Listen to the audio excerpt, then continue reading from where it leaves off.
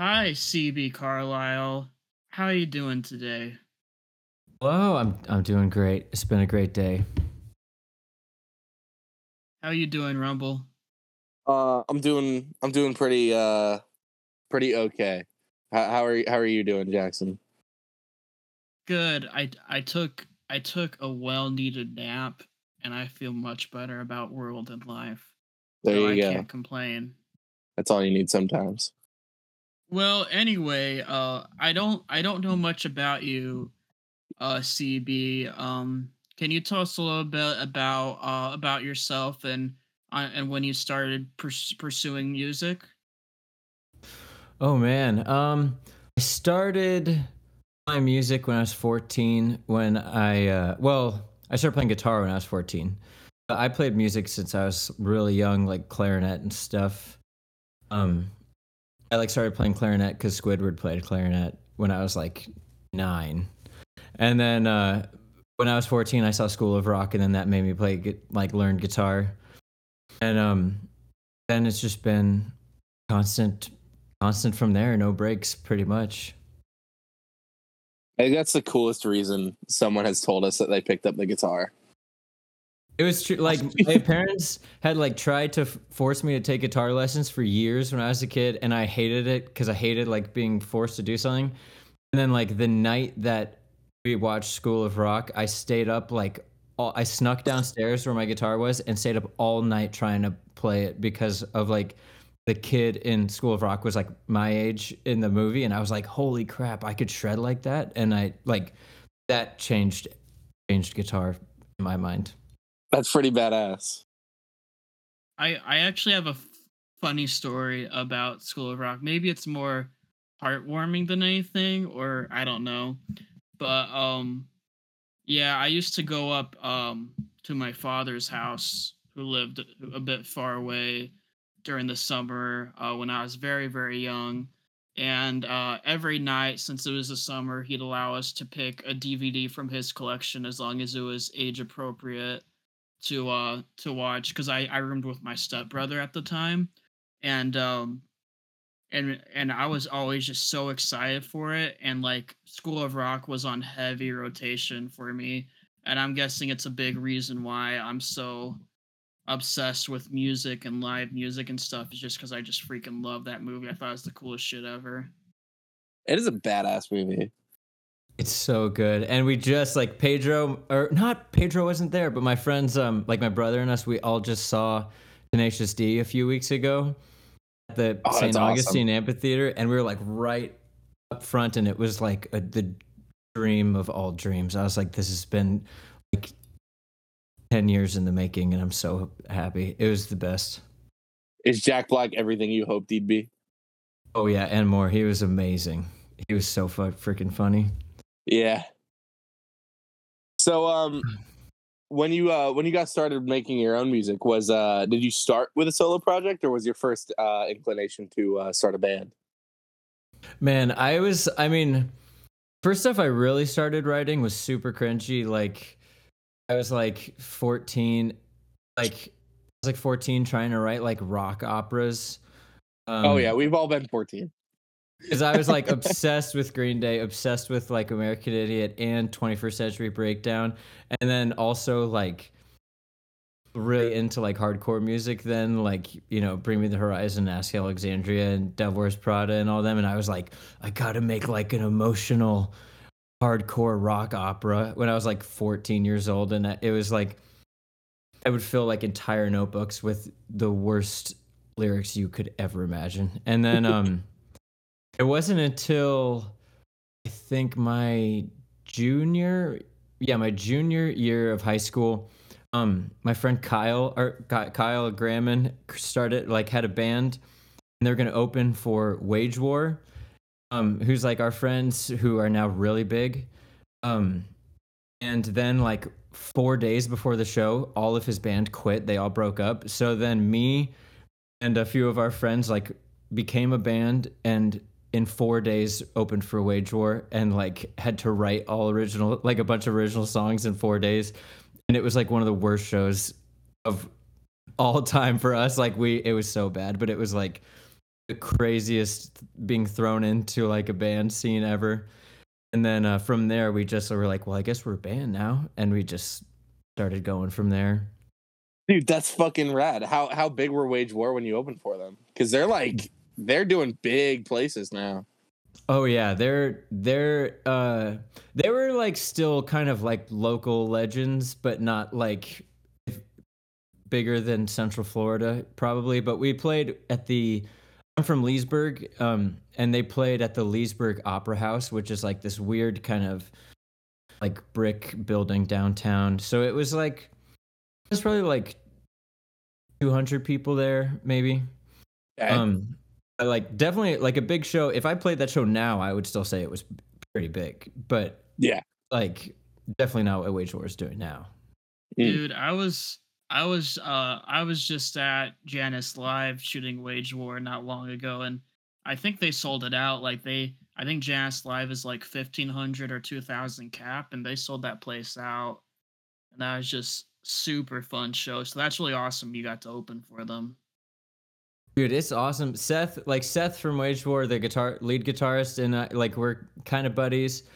And Cody, the other singer and other guitar player, is awesome. He like sold me my first big amp because he worked at the Guitar Center in Ocala, and like threw in like the cable for free.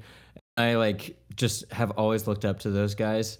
I remember in college, I went to college in St. Pete at Eckerd College, and they were playing at this bar downtown called the Foo Bar, which is like a tiny place, and kind of like Uncle Lou's or Grumpy's, like Uncle Lou's or Grumpy's size place, and brought one of my friends, and it was literally Wage War, me and my one friend, and then like two regulars in the bar, the only people in the entire building.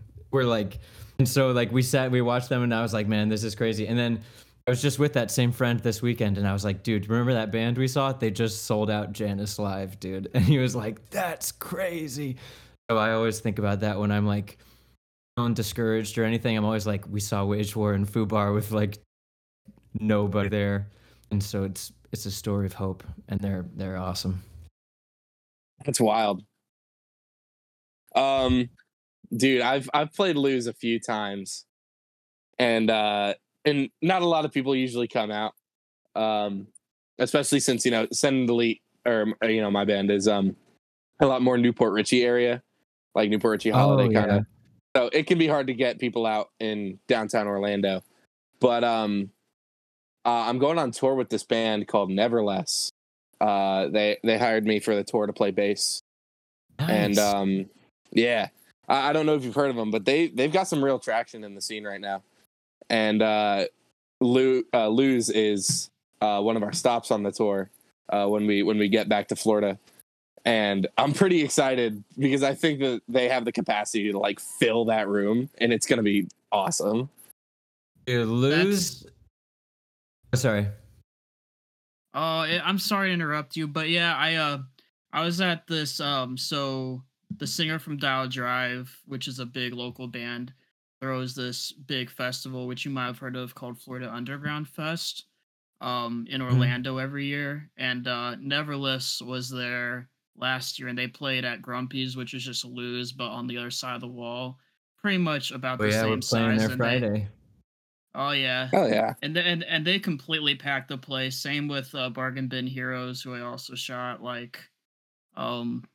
Yeah, it like small little places like that. It's fun as a photographer when I don't even know like how the hell I'm gonna shoot because there's so many people inside. But yeah, I don't mean to interrupt you, CB. Feel free to keep talking.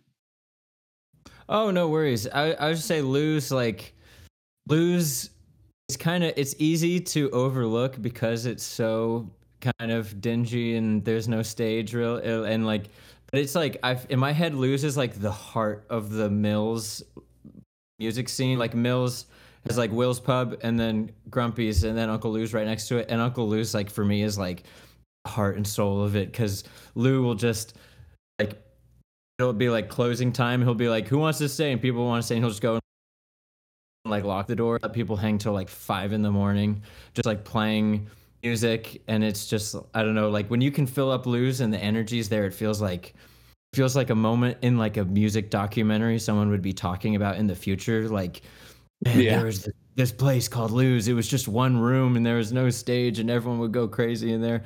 And so I have a huge soft spot for Lou's. We play there a lot. Yeah. Lou seems like just such a genuine dude too. He just does it because he likes to do it. Dude, Lou is awesome. I do have to say, I worry about his hearing. Like, Yeah. it would be like the heaviest metal band in the world, like in a tiny room with like no sound barriers or anything. And Lou is sitting like 1 foot from the speaker, just watching soccer, not paying attention to anything. And it's like deafening. Like, it's like, if you're sitting outside, it's hard to talk to somebody. And Lou's just Yeah. could not be bothered. He's awesome. He's a cool dude. He's a really cool dude. Yeah, I mean, that's really cool. Do you have any other favorite venues that you've played thus far? I'm trying to think. I mean, I do love Will's. I love Will's, and I do love. We play High Dive is probably in Gainesville is our like second most venue we play at. Pat up there is is a cool dude too, and he like put us on a lot of shows when we first started and didn't have a lot of followers or anything. I mean, I don't know. I do love shows where they have like a legit sound system and monitors where you could hear yourself. Yeah. But at the same time, in the like Lou's and Grumpy's, where like, you know, in the middle of the song, you can just like, I'll like go into the crowd and just continue playing guitar and just like start moshing in the mosh pit while playing.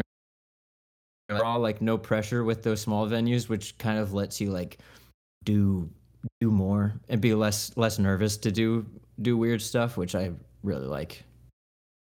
For sure. Yeah, there's always something so charming about little dingy little venues like that. Yeah, it's nice. It definitely feels a little real. Like, I don't know. Like the people who are there because like the people who are there because they want to be there. They're not there because it's like a popular place to go or like, you know, if you're in Lou's, you want to be in Lou's. Like if you don't want to be in Lou's, you're not hanging out in there, which is kind of fun because then everyone in there is like really excited to like open for anything.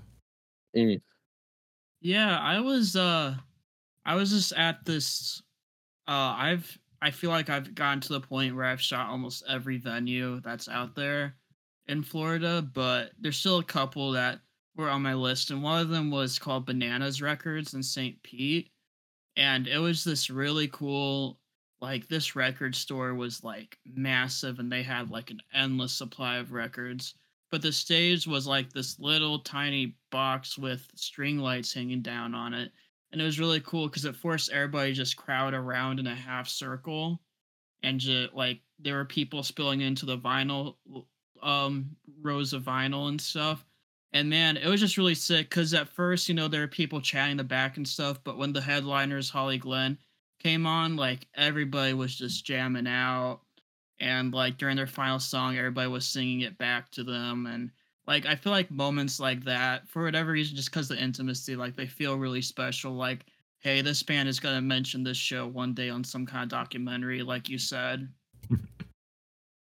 That's awesome, man. I never got to go to Banana Records. Yeah, it's pretty cool. It's not really that far from from everything else in St. Pete. It's kind of by Tropicana Field, if you know where that is. Yeah, I know Daddy Cool Records kind of down there too. Oh, Daddy Cool is awesome. It's a cool place. I do love the St. Pete scene. I'm surprised, man. I gotta check out Banana Records next time I'm down there because that sounds awesome. Yeah, it was just super cool. Oh yeah, it was just fun, and I say any venue where they have a seating area with couches, that's my kind of venue because I'm getting really fucking old. I mean, I turned 22 this month, and man. Oh no. Wait, how old are you, Blair? I will turn 28 tomorrow. Oh, happy early birthday. Thank you. Special birthday episode. It's my last day of 27. You're turning 28 on the 28th. It's my golden birthday. Dude, Daddy Cool is so cool. I've only been down there once or twice. Egan, my buddy Egan, who's in Send and Delete, has acquired every single full-length album by Slaughter Beach Dog from Daddy Cool Records. Oh, that's sick. Yeah, not all at once, in separate visits, but still. Like, they carry some really, really cool stuff. Like, there's this... saying smaller band sounds weird because I'm in a band that has, like, 100 monthly listeners, but this smaller emo band called The Frights, they I found a couple of their records there too, and they're one of my favorites. It's a cool place to be. What were they called? Sorry, you cut out for a sec. The Frights. Oh, I know The Frights. I knew. Oh, yeah? I hung out with Mikey, the singer. No way. For a few times, because they were on tour with this band, Gym Shorts. My brother. Everyone gets mad at me because I make it a point to hang out with whatever band I see. And my friends get really mad at me because I pull it off more often than not. And so it's just I reached out to Mikey and I was like, hey man, and they were doing a string of dates in Florida. And so he was like, yeah, come out to the shows. So then I think they played in St. Pete, but they didn't have a drummer. So it was just two guitarists. It was just two guitars. And yeah, they're awesome. They're just putting out new stuff right now for the first time in a really long time. They just dropped an album and it's really good. I haven't checked it out. Yeah, dude. It's called Gallows Humor. It's fantastic. I really like how all of their albums sound completely different from each other. They're freaking sweet. Do you remember what album you saw them on? I think it was right after their album that Zach Carper from the Fiddler produced. The one with the kind of orangish peach kind of cover. You're Gonna Hate This. Yes, yeah. It was that. It was right when that came out. Yeah, so they were still pretty small at that point. I got in them because I was obsessed with Fiddler at the time too. Oh yeah, Fiddler's cool. A freaking Fiddler tattoo on my lip. That's badass. I got it 6 years ago. They said it would go away in a year, and it's crystal clear still. So I got my money's worth. Hell yeah. So I'm curious. You said when you were younger, you were really into pop punk and hardcore, and that's the kind of music you were doing. When did you make the switch? Because Desert Angels, I always got I don't want to say Southern rock because Southern rock makes me think of Lynyrd Skynyrd. But it does have a little bit of a country twang to it. Where did that come into play? Well, Desert Angels. Oh, a lot happened between when I was when I liked emo and punk, and I still like those kind of stuff. But when I was really into it was when I was 13 to 15. And 15 15 or 16, and then when I was 17, my friend Steven showed me the Strokes, and then the Strokes totally changed what kind of music I like. Oh, dude, the Strokes are awesome. I still say the Strokes are my favorite band, number one band of all time. They're even though I don't listen to them every day, but they're just mean the most to my heart and soul. But the Desert Angels really started when all through college I had made some solo albums. I was in a band called Catch Fools with Nate, who is the singer of the Amphetamines, and Stephen Fabre, who's the singer of The Hound, the metal band, and then Pedro, who is the drummer for the Desert Angels. We were in a band all through high school called Catch Fools. That was kind of psychedelic rock band. Then college, after I graduated, kind of did my own thing and made a few really sad boy indie albums under the name Paper. And then I was well, I was kind of bored, and my least favorite kind of music was country music. So I was wouldn't it be so funny if I wrote a whole country album? Because everyone knows I hate country music. And so I started listening to country music to do it right. And then I was oh shit, I love this now. And then so I wrote a whole album that I never released because it was too stupid and a cliche. It was gonna be called Cliche Country, and it's just stupid cliche country music. And then I was I should write real country music, and that's when I started writing the first CB Carlyle album, which is kind of the lap steel, sad Western music. And then Desert Angels came about because after a few shows opening, like playing shows, I realized that nobody listens to you if you don't have a drummer. Like the most part, like live. And so I asked Pedro to, I was like, will you accompany me like just when I play these shows? He was like, yeah, totally. So we had one practice together, and Pedro's like the best drummer I've ever seen. Had one practice together, and I was like, screw this, dude. I'm writing all new songs, and we'll be a band because you should not be wasting your time on these slow, sad songs. We gotta rock. So then, like within a week, within like 2 weeks, I had written Sweet Violence, Bleeding Westward, and then a song called The Kid, and we covered Good Was Ages Ago. That's from the CB Carlyle, but made it like super hard rocking. Then we were just like off to the races. We were just super inspired because I was just like, damn, I haven't had a drummer like for years. And so that was like the creation of the Desert Angels. It was like a long, multi-layered step process. It's still just me and Pedro. Yeah, I was curious.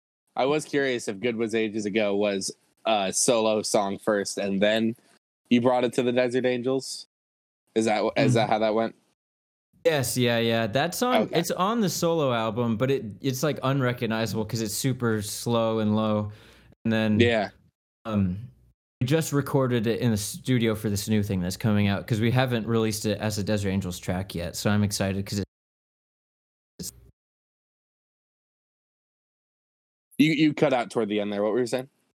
Oh, I was saying that's one of the songs we just recorded just recently in the studio that we're going to be putting out on this new thing, and I'm excited because it's like we haven't released the Desert Angels version, so all people know is the slow, sad version. Yeah. You want to hear a funny story about country music? Yeah. So, I'm a concert photographer, and I went through this stretch where I shot like 6 shows in 8 days, and pretty much all of them were like metal/hardcore, and I was like, man, I cannot do any more screaming music, whether it's in the car, whether it's on stage. Like, I just can't do it. Like, it's making my brain hurt. So I was like, what's the furthest thing from hardcore? And I went, country music. I'm like, this is gonna suck, but it's what I need right now. And I'm like, damn, this shit's good. It is good. The good stuff is good. You gotta find it though. Yeah, if you just go anything kind of pre-2000, it will be pretty good with country, I think. Dude, 90s you're gonna hate awesome. me for this. I've been listening to like 2010s pop country. Oh, hell no. Oh, damn. Dude's bumping Keith Urban right now. Oh, no. Yeah. Does it start with a K and end with an Annie Chesney? I'm not at I allegedly. Just tell me you're not listening to tell me you're not listening to Morgan Wallen and we'll be okay. Oh no. Crickets, bro. I can't. I don't think there's anything wrong with that. I'm all for guilty pleasures. I'm all for liking stuff that people think's bad. That's like my whole life. I mean, I don't think there's anything wrong with that. That brand of country music, I know it's objectively bad, but some of it's really fun. I mean, that's like my whole point is that like I listen to like such serious shit all the time. Like, I hate myself, I want to die. So like listening to stuff about putting on boots and going dancing is like, oh, that's kind of fun. Yeah, that is fun. It has its moments. That's for sure. Like, revelation in my life, probably like when I started listening to Strokes, was like realizing that it's not like cool to just be sad all the time and hate everything. It's like, oh shit, it's actually cool to like stuff. Like, this is wild.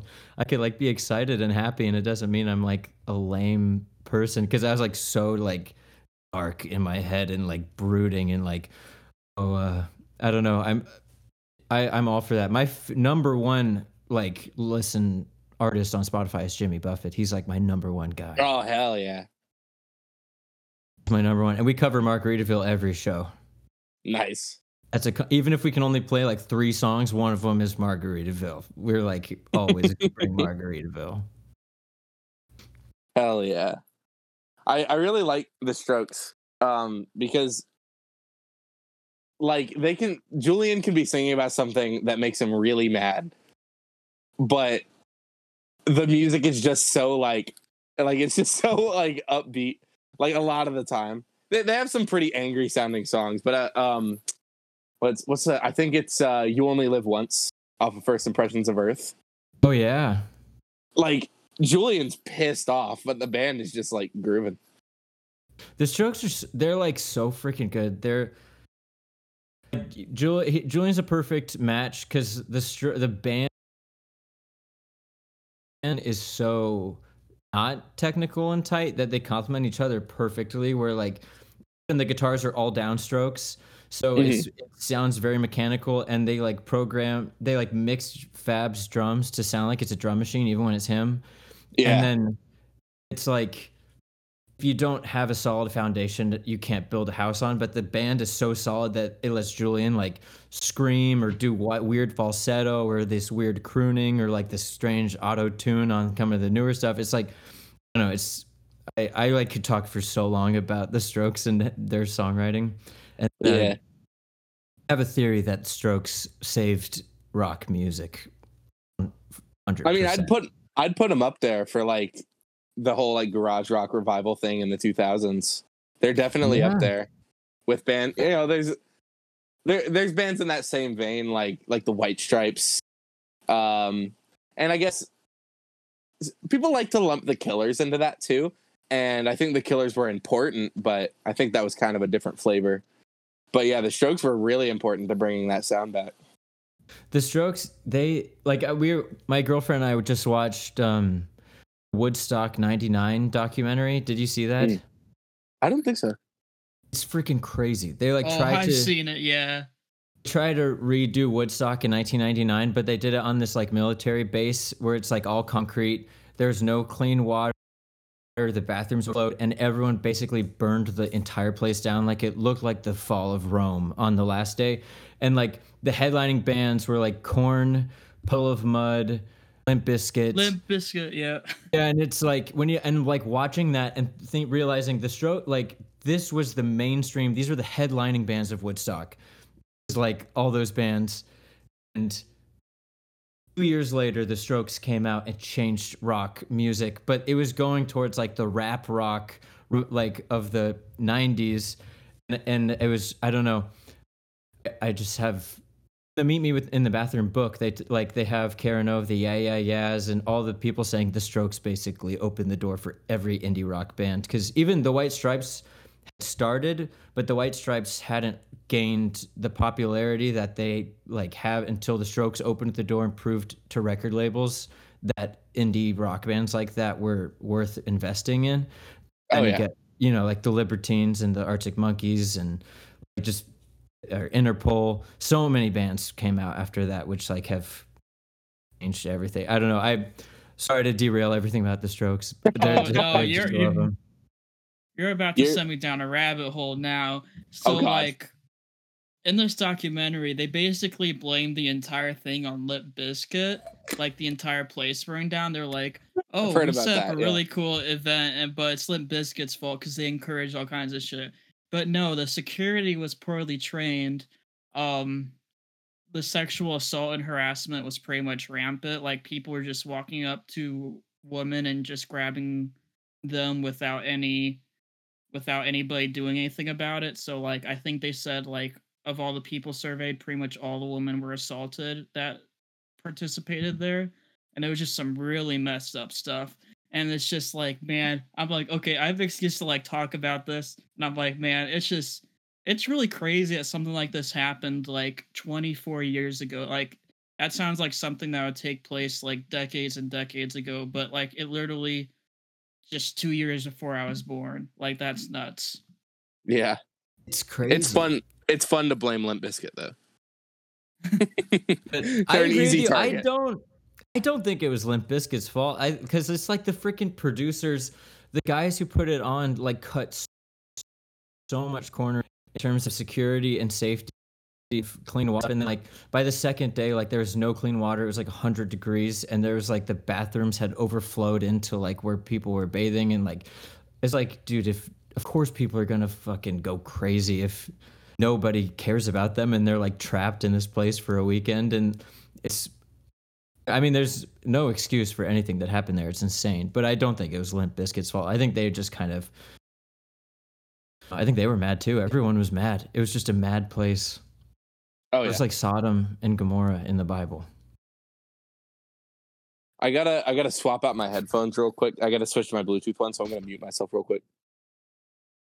Yeah, so that's something that's really crazy. I think it was really interesting what you brought up about like kind of like I feel like with that like mid 2000s revitalization of rock, it kind of almost brought it back like 30 years or so, and like brought some of that like the 80s influences while still giving it like a more modern touch, if that makes sense. Like I don't know, Yeah. like a lot of the Strokes and the Killer songs really give me like 80s rock slash pop vibes, like in terms of structure. Yeah, totally. 100%. And even the style, like their style was back there too. In the Strokes, like they would walk around. They were like, they started dressing like they were the biggest band in the world even before their first album came out. And like changed the style from like extra large jeans and like backwards hats of like the Limp Bizkits of the world, and then like turned it back into like denim and leather jackets. And, I don't know, I think they definitely changed a lot. It's crazy. For sure. We should get back on track here though. We're not Yeah, here. sorry. This isn't the Strokes episode. That's not our guest for today. Maybe one Someday. day though. But There was one funny thing I thought about real quick that Go ahead. I want to talk about before we get back on track. I thought it was because we're talking about how like the differences in music and stuff, and I thought of like Send and Delete versus Neverless, because Neverless has pretty much performs this reggae song called Deo, and I'm like, compare Deo, which is a straight up reggae song, to like Egan and Rumble and Jonas screaming on the mic and crying and shit at performing sad boy songs for Send Delete. I'm like, man, that must be like a whirlwind for you. It's a good way to describe some of Delete's music, by the way. You hit it right on the head. Right on the head. Yeah, it's definitely weird. Being in several very different sounding bands. I was almost the drummer for a metal band pretty recently. Oh, really? Yeah, dude. Wow. And I don't play metal drums. I don't know how to do the double kick, man. I can't do it. My left foot doesn't work like that. And really good friend of mine, actually Send and Delete's producer, he's the bassist for that metal band. And he would ask me like week after week, every time we went to the studio, like, come on, man, can you play drums for Funeral Plans? And I was like, I guess. Like, eventually I agreed. But luckily they had found a new drummer, because I do not need another band on my plate right now. Man. But yeah, that. definitely going from Send and Delete to Sincerely Yours to Neverless, it's a whole thing. It's really strange. Dude, do you want to hear something crazy? TJ, the singer guitarist of Neverless, he's filling in on drums for Discord Theory on Saturday. Like, Oh that's yeah, the he told most me that. that's the most wild shit. Like, he performs every instrument except saxophone on their records, and I think that's crazy impressive. Yeah, TJ is an insanely talented one. But anyway, back to CB Carlyle. Jesus, yeah. Oh, it's fun to go down rabbit holes. But Rumble, what was that song you showed me on our last episode? It had you. Oh. I showed you Protest Song. Yeah, I'd like to hear a little bit more song. about the background behind that, because it was a pretty cool video. It was very serene. It had you like playing in front of a lake and stuff like that. It was really cool. Can you tell us a little bit about that? Oh yeah. Well, that video was that's where I live. That's right out there, out the window right there. Um, and that song was I wrote that song right when COVID started because John Prine, because like John Prine died of COVID, and John Prine's one of my favorite songwriters of all time. And I remember being just super pissed off because like I don't want to get political or anything, but like the Trump administration just fucked everything up with COVID. And I remember just being super mad. Just being like, there's so many preventable deaths happening in the America and in the world right now, and it's just crazy. People are telling people not to wear masks and do things, and so like certain songs take really long and certain songs take really short. But protest song was like even like the first note I played trying to figure out what the guitar part would be to like finishing the song was probably 20 minutes. And I like wrote the whole song start to finish in 20 minutes, and then I was like, damn, well that's a song. And but I don't really play it anymore because people get mad. Yeah, I can imagine going to country bars and whipping that one out doesn't get very good reception. Yeah, have you seen the movie Green Room? I haven't. Oh man, it's basically it's like a band plays in the neo-Nazi bar and they play like a like anti-Nazi song, and then they get like trapped in the green room and everyone's trying to kill them. It's like a horror movie kind of, but I'm like always scared of that situation.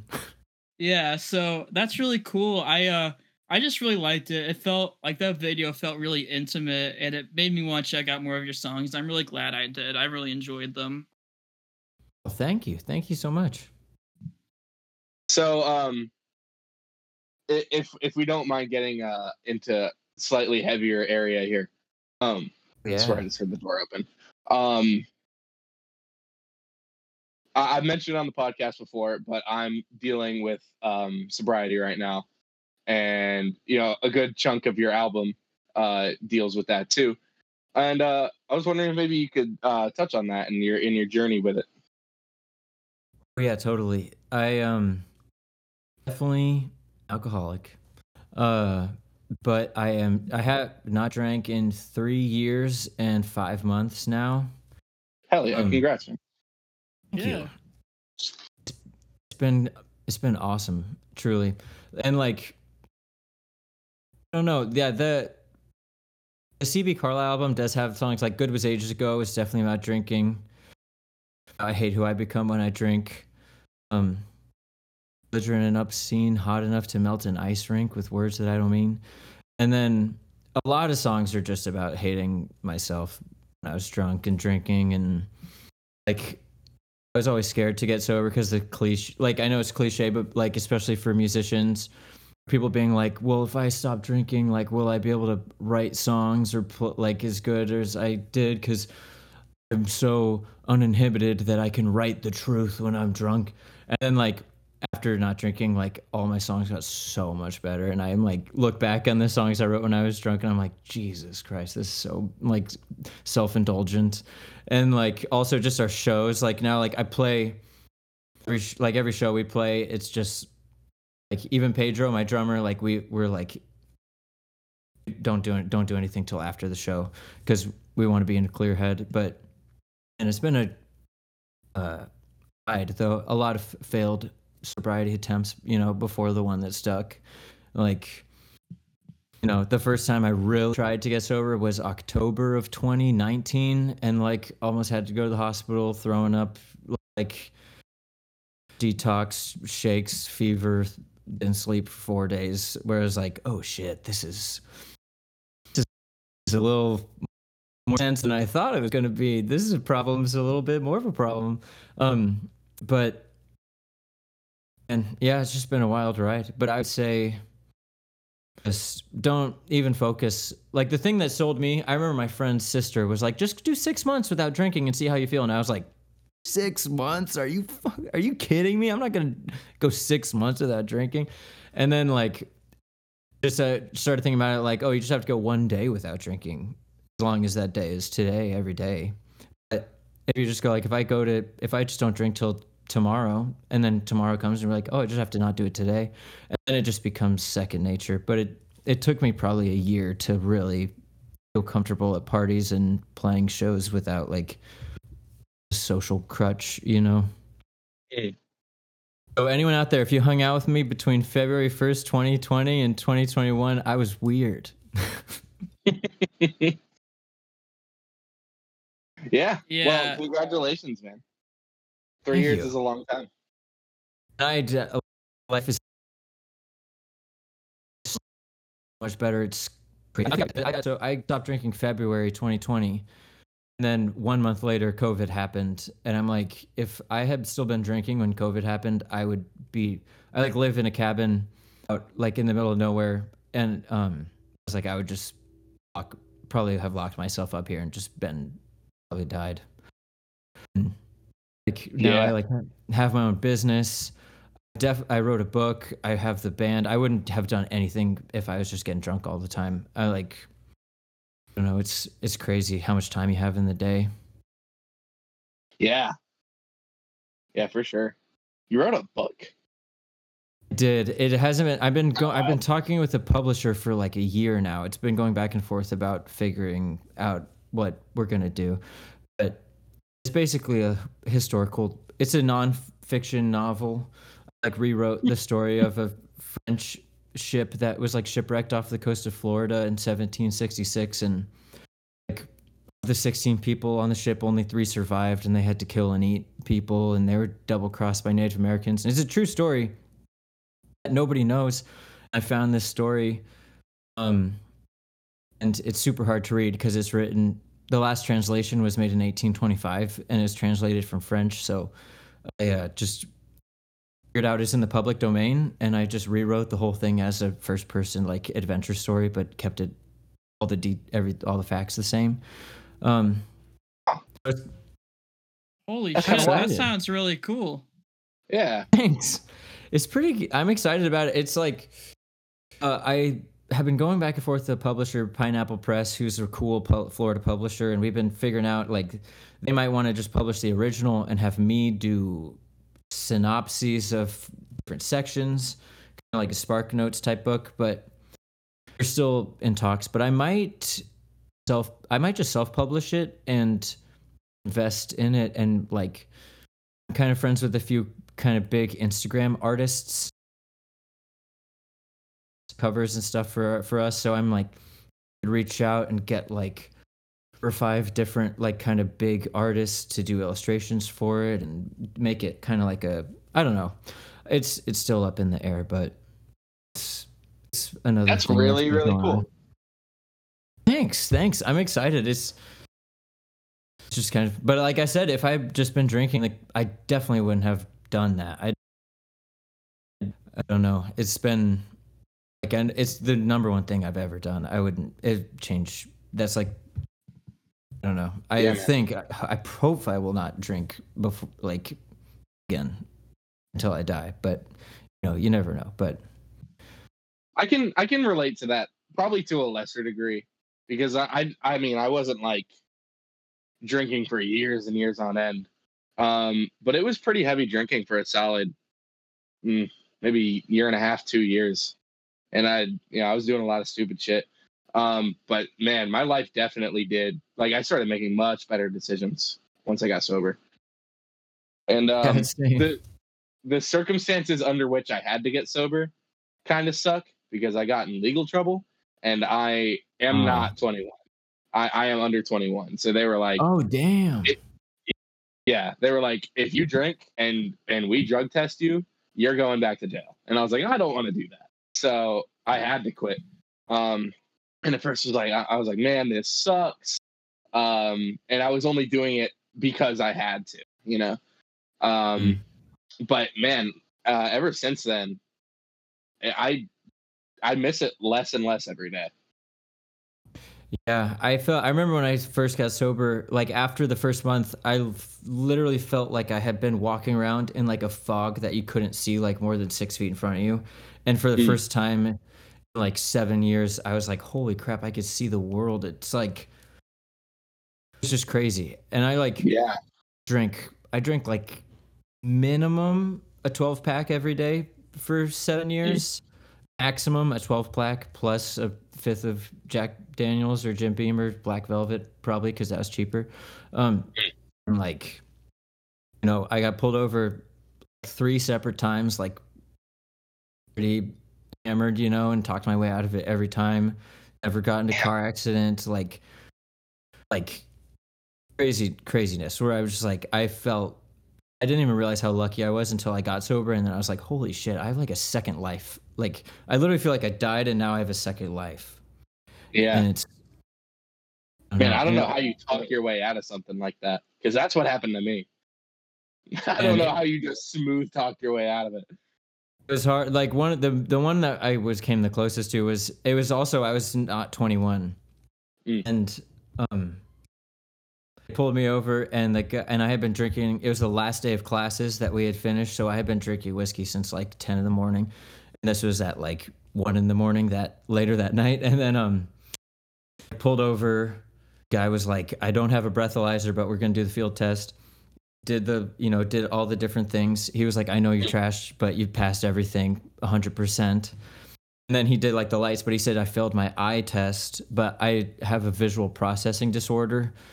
And so I told him that was why I failed the eye test. I don't know if that has anything to do with that. And then he was like, I know you're drunk, so don't lie to me. And then I was like, I had 1 drink. And he was like, well, how'd you get your drink? And I gave him my fake ID, and he like cut it up and gave it back to me. He said, this is your reminder. Never do this again. And I was like, but it was, and yeah, I got so freaking lucky, because I've had a lot of friends who have not gotten lucky, and it's like, it is a royal pain in the ass. It's wild. I don't know what the statute of limitations on this is, but don't come get me now. I haven't done that in a long time.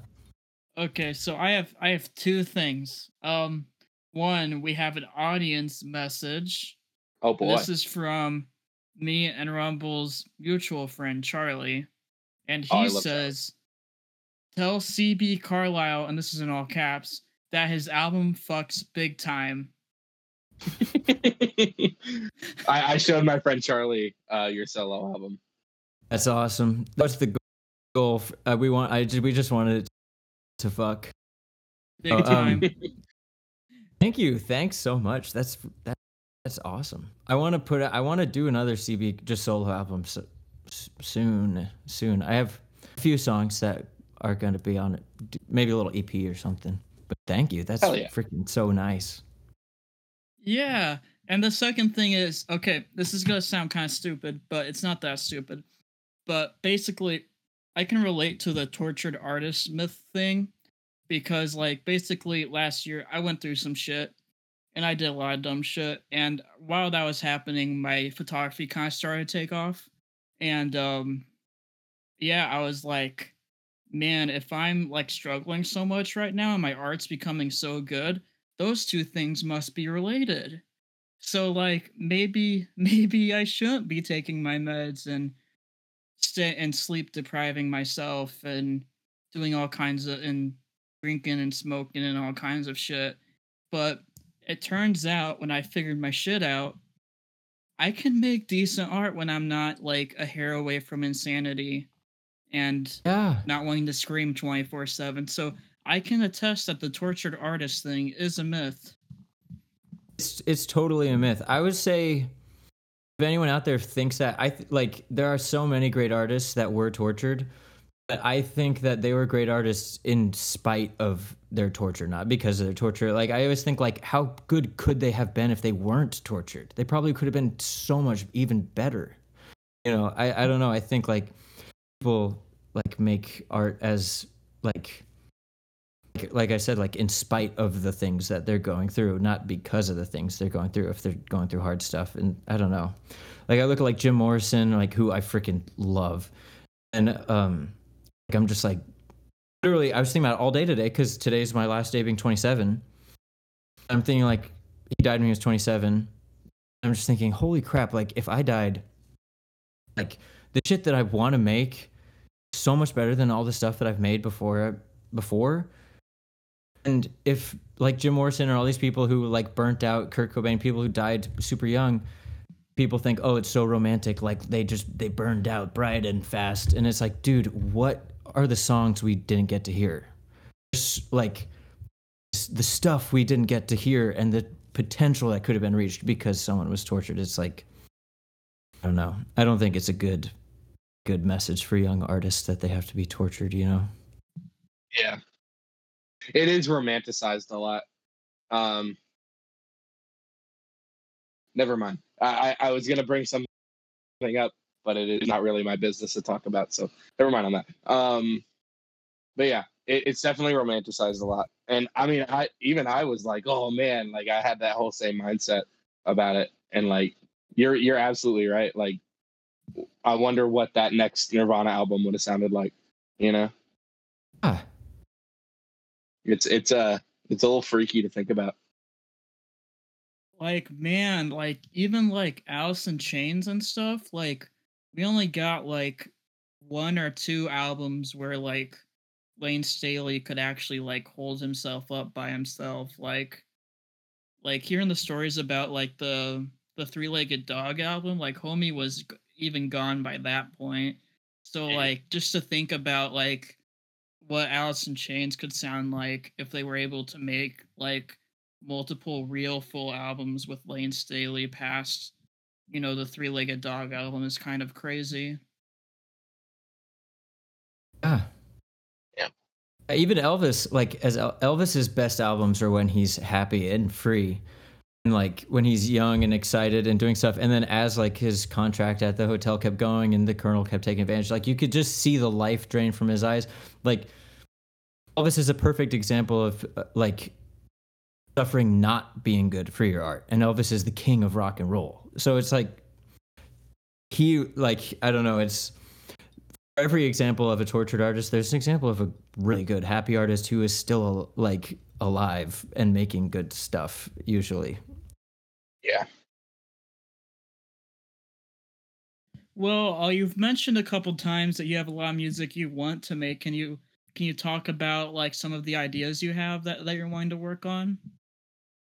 Oh man, I have just too many ideas. Like it's funny when we were talking earlier about genre and like the playing on like a reggae band and a pop punk band and then possibly metal, being a metal drummer.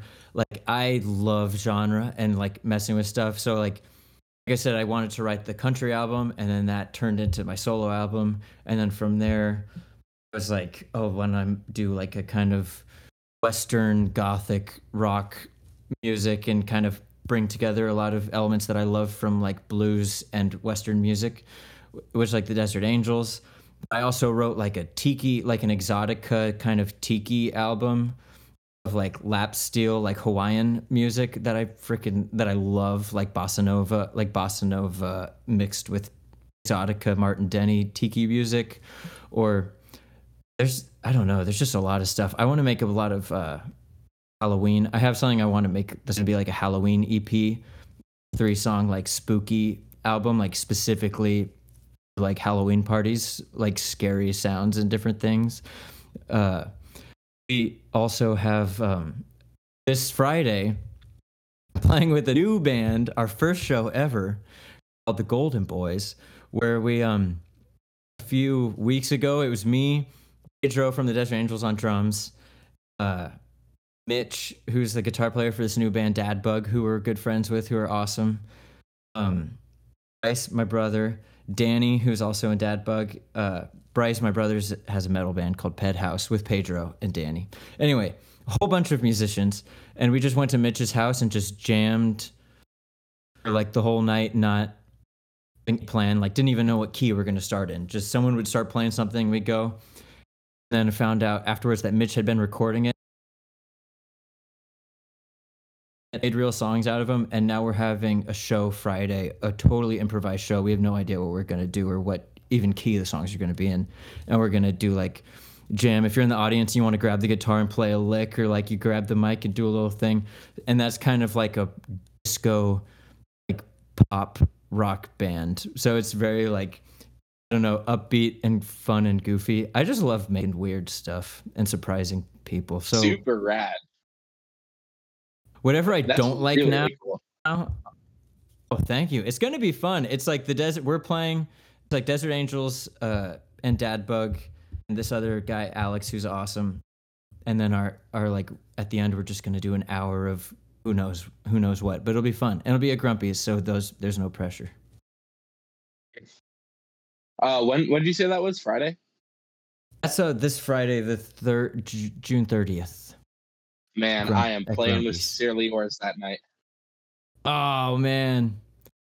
Yeah. No worries. Sincerely Yours is awesome. They're awesome too. They are pretty cool.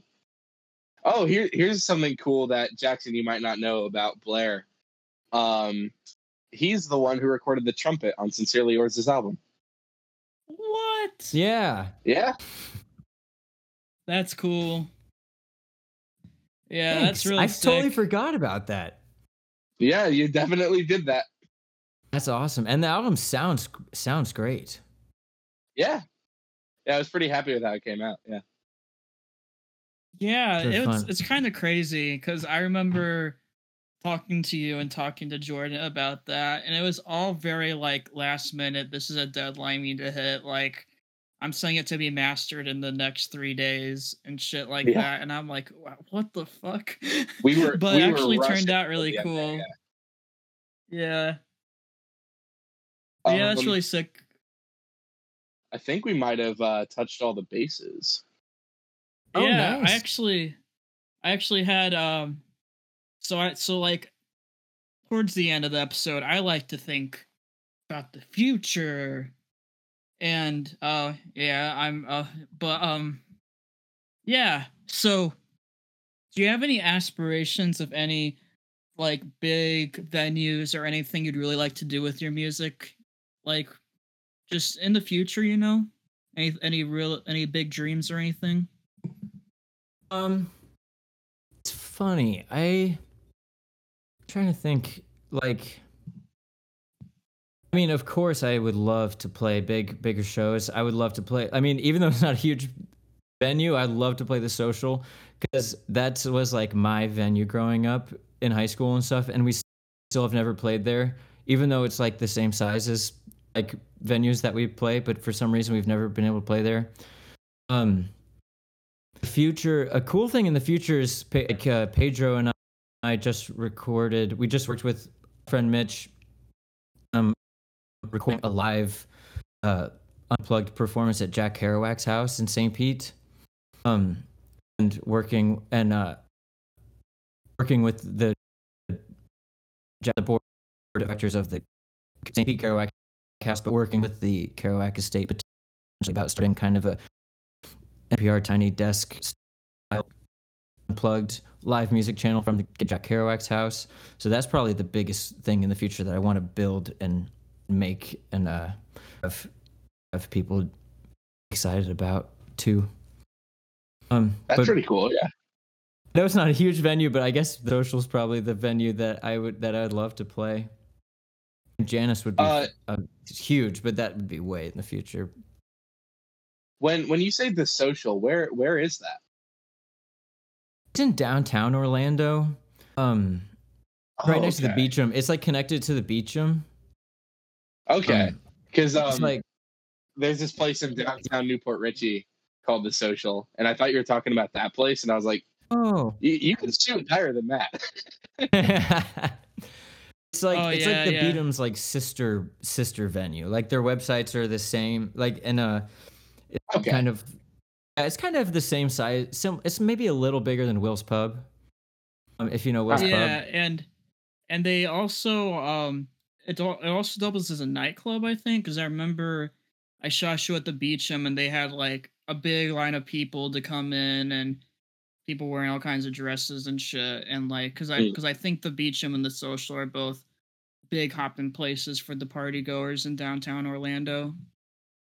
Dude, the Beachum is rad. I saw my favorite band of all time at the Beachum. Band? That would be the Front Bottoms. Oh, nice. Yeah. I'm seeing them again in St. Augustine in November. Dude, my brother and his girlfriend have tickets to that show too. Nice. I love the Front Bottoms. Oh, that Bottoms actually are kind of awesome. reminds me of something. Yeah, they are awesome. I'm blanking on what song it is. But it's on your solo album. And the first line is it's 104. And is that a reference to 104 Degrees by Slaughter Beach Dog? Or is that just a coincidence? Oh man, that's a great question. That song. Wait, can I talk about that song for a sec? Yeah. The song's called the song's called "Torn at the Shoulder," and that's probably my favorite song on that solo album. I think it might be. Honestly, it might have been a reference to that Slaughter Beach Dog album or song, and I don't even remember that it was.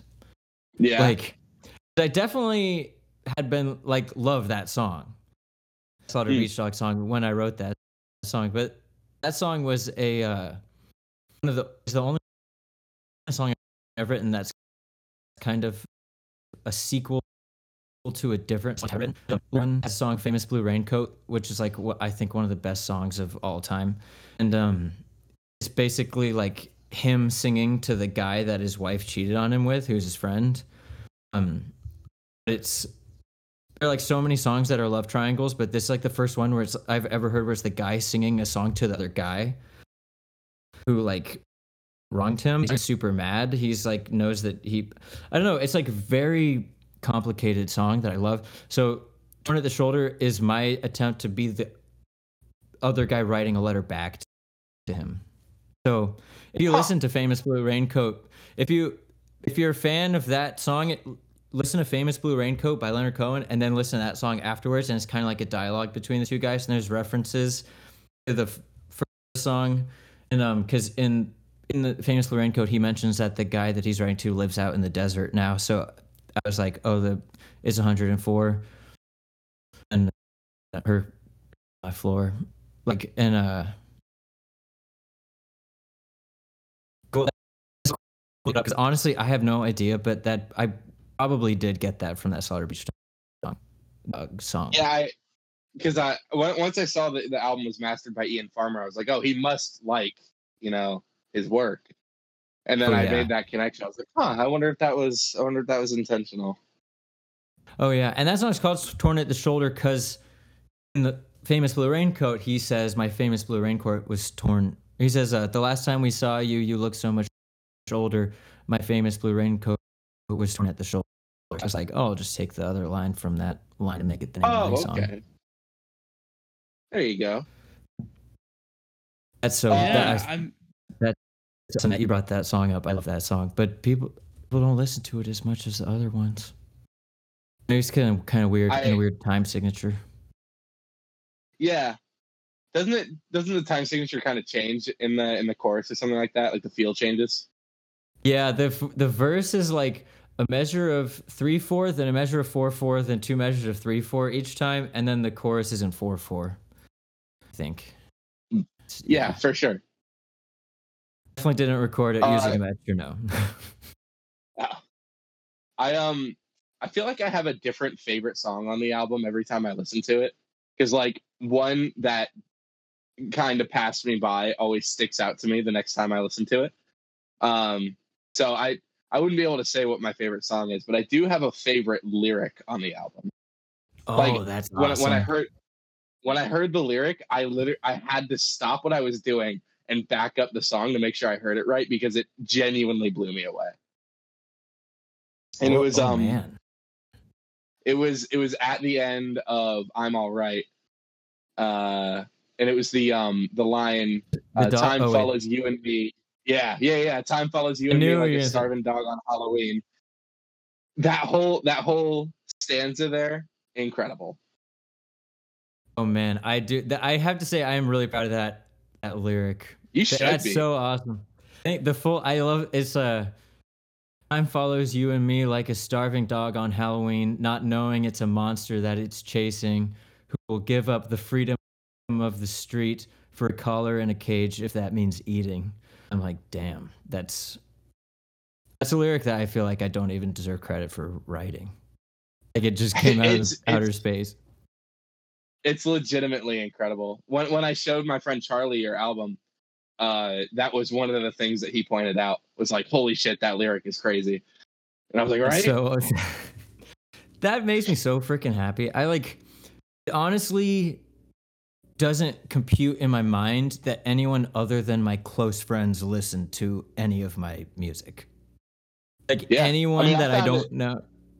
That's crazy. I found it through Jordan, and then I told everybody about it. That's just so nice. It really is crazy Yeah, I mean, to even think that's about an anyone album listening. That's an album that deserves attention. It makes me so happy. It's just weird. I just can't comprehend that other people listen to the songs except me. It is weird. It's really weird to think about. Like when Send and Delete's album came out, our monthly listeners on Spotify shot all the way up to like 1,000, and it was like, there's no way that many people are listening. Dude, that's awesome. Yeah, it is funny though. Like I feel like Jordan and Rumble are the two people that just ride the hardest for your music. Like when I had Jordan Lilly on for the first episode of this podcast, he mentioned you, and I swear he brings you up like almost every time I'm around him. Like he'll be like, "Oh, have you checked out CB Carlyle?" and then when I had the Send Delete episode, I'm pretty sure Rumble brought you up as well. So it's funny, like like you do have some pretty diehard fans out there. It's so awesome. I appreciate y'all so much. We have one. There's one person. I feel like, sorry. I feel like I texted you this once, but your album has become a go-to when we're driving home from a show, like Send and Delete, and we need something like chill and laid back to listen to because all of our heads are about to explode. Your album is awesome. Like, it's like a top 3 pick at least. Damn, that's so freaking cool. Yeah. There's one person on Instagram who we named I think Rowan, who's like this awesome kid who like reached out like, you're my favorite band, and then like every time I post a show they're like, oh, I'm gonna drive down, it's only like 14 hours from me. I'm like, dude, don't do that. I'm like you do not need. I'm like, we'll play shows. We'll travel someday. But I'm like, I would just feel so guilty. I feel like I could never measure up if someone drove so far to see us. I'm like, dude, you got to play a show in that kid's garage, just for him. That would be sick. That would be awesome. I would do it. Just I would do it. Like, yeah, friends, we're coming. I say Desert Angels and Sincerely Yours national tour. Who says no? Woo, let's go. That'd be sweet. I'm like, never toured. I always have wanted to my whole life. I'm going on my first like real big boy tour next month with that band Neverless. I'm stoked. I mean, dude, as a non-binary, just general thing. I don't know about anybody's opinion on it. The first half of what you were talking about kind of cut off.